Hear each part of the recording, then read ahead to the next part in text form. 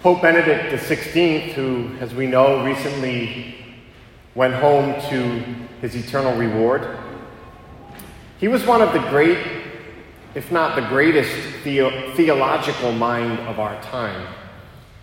I've always loved his writings, and he wrote volumes upon volumes of theology, and his contributions really helped to shape much of the theological discourse in the latter part of the 20th century, especially after the Second Vatican Council.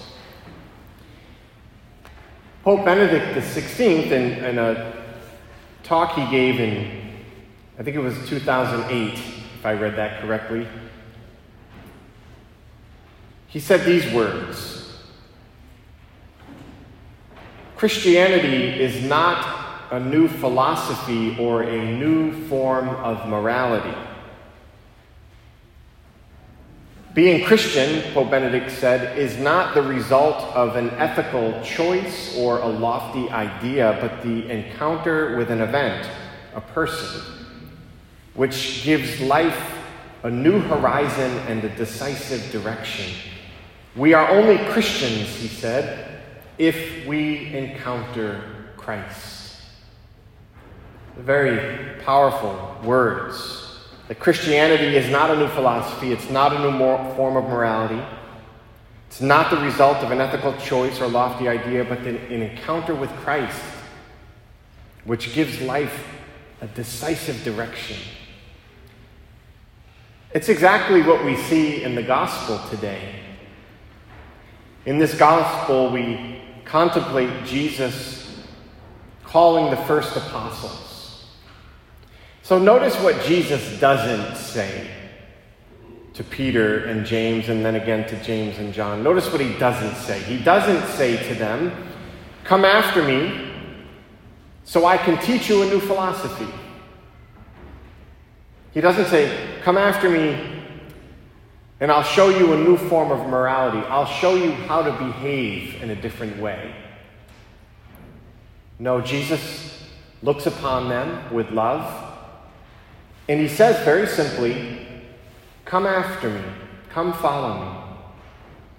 In other words, Jesus invites the first apostles into an intimate friendship with his very self.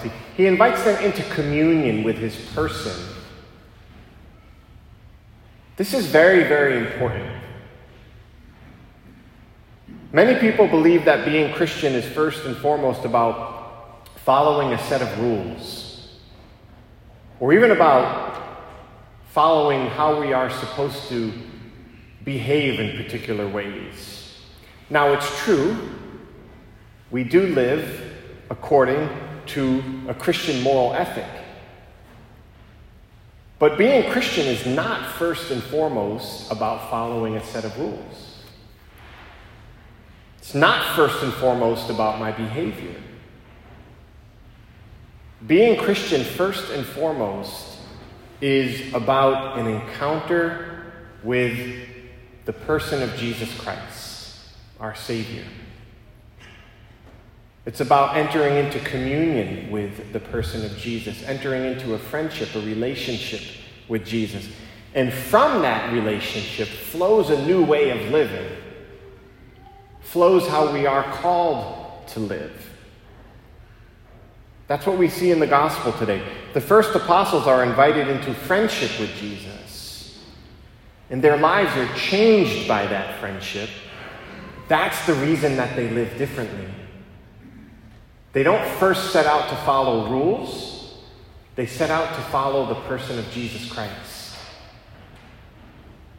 Now, after Jesus says to them, "Come follow me, come after me," he then says to them, "I will make you fishers of men." The point is that when we enter into communion with Jesus and into a relationship with him, it's then that he makes us into who we are called to be. That word is very important. Jesus says, "I will make you." Make is an important word. Come follow me, I will make you fishers of men. What does it mean? Come follow me, come into a relationship with me. I will form you into the person that God created you to be. I will make you who you are called to be. Each of us was created in the image and likeness of God. We are supposed to reflect the image of God in the world. We are image bearers, if you will, bearers of God's image. But oftentimes we can feel that something in our lives is lacking, can't we? Maybe we feel that we're not living the life that we're supposed to be living. Maybe we feel a lack of happiness, a lack of joy, a lack of fulfillment, a sense that we're supposed to be doing more, a sense that we're supposed to be more.